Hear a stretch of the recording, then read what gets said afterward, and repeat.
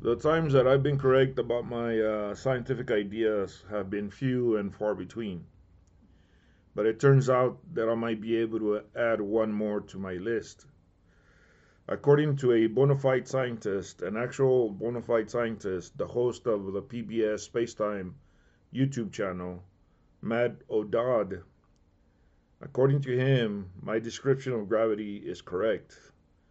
In one of his latest videos from a week or two ago, he describes gravity pretty much the same way I describe gravity, in which the opposite of how I've heard most scientists describe gravity, in which they go on to say that gravity creates time dilation.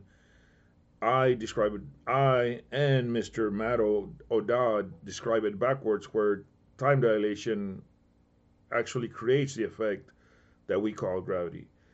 In his YouTube video from a few weeks ago, which I'll link at the bottom, he, unbeknownst to him, agrees with me. And I've been researching this thing. I've been for many years trying to understand Einstein's ideas. And throughout all those years, decades actually, I have never heard somebody describe gravity that way Mr. or Dr. O'Dodd described it, or how I described it from some time ago. I'm gonna link that video as well at the end of this video. And I am extremely elated. I am very happy that at least one person agrees with me. And and I go a little bit further than he does.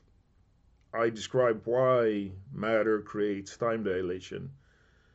And my idea is that that matter displaces space-time, or in other words, that matter cannot occupy the same location as space. So it displaces it and makes space-time condense around matter, dilating time.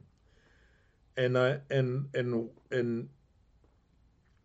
the question remains: why would matter displace space-time, or why can't they occupy the same location? And I think the answer is in this book that I haven't read yet. I ordered it quite some time ago. Uh, the name of the book is The Character of Physical Law by Richard Feynman. I ordered it quite some time ago, and I wanted to hold back from reading it until I was sure, or at least I could get somebody to criticize my idea of gravity. I wanted to have that in my head that I was likely right before I started reading this book. And the reason I think the answer is here in this book is because, according to another doctor that I heard speak, he says that in this book, the guy that wrote this book proves um, that antimatter is matter going backwards in time. And I suspect that the directionality of matter is what displaces spacetime. Or, in other words, uh, matter that's going forward in time will displace spacetime differently than matter going backwards in time, or antimatter. That's a guess of mine that I'm hoping this will somehow explain it to me, at least, why that would be. So, anyways, those are just ideas that I have no way of knowing if they're even good ideas, or even you know close to right ideas. But the important thing is that at least one person out there agrees, Mr. Matt O'Donnell, and I suspect he's going off of the people that taught him, right, his professors. And so hopefully, both of us coming to the same conclusion for whatever different reasons, hopefully that improves the chances that we are right, or that I am right. So I'm going to go from this point on, assuming that I am correct, that time dilation is gravity, or that time dilation creates the effect that we call gravity.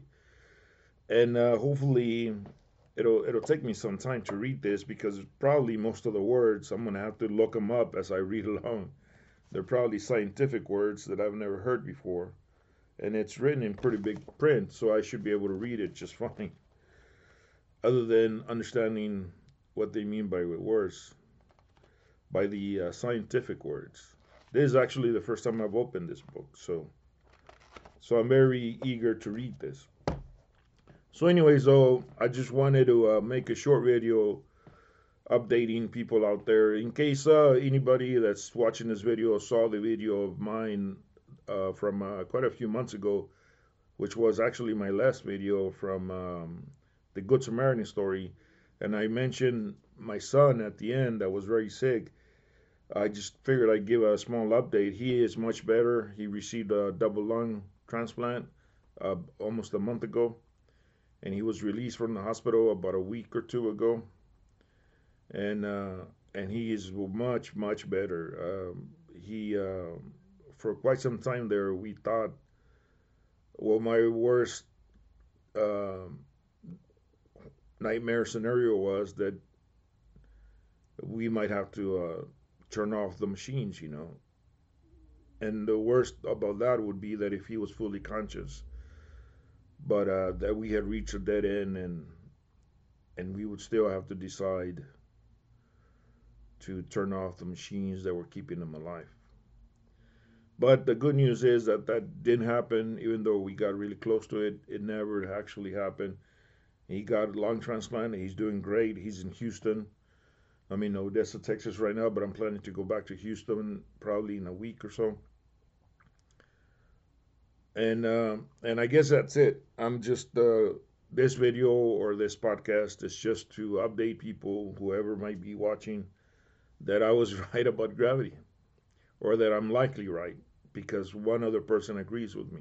An actual bona fide scientist described gravity exactly the same way that I describe gravity. He stopped at that point. He doesn't describe, or he did, at least in that video. He might in later videos, hopefully he will in later videos, that the reason that the reason that matter creates time dilation is because matter displaces space-time. Or in other words, that matter cannot occupy the same location as space-time, so it condenses it around matter, creating time dilation, which creates the effect that we call gravity. I guess that's it.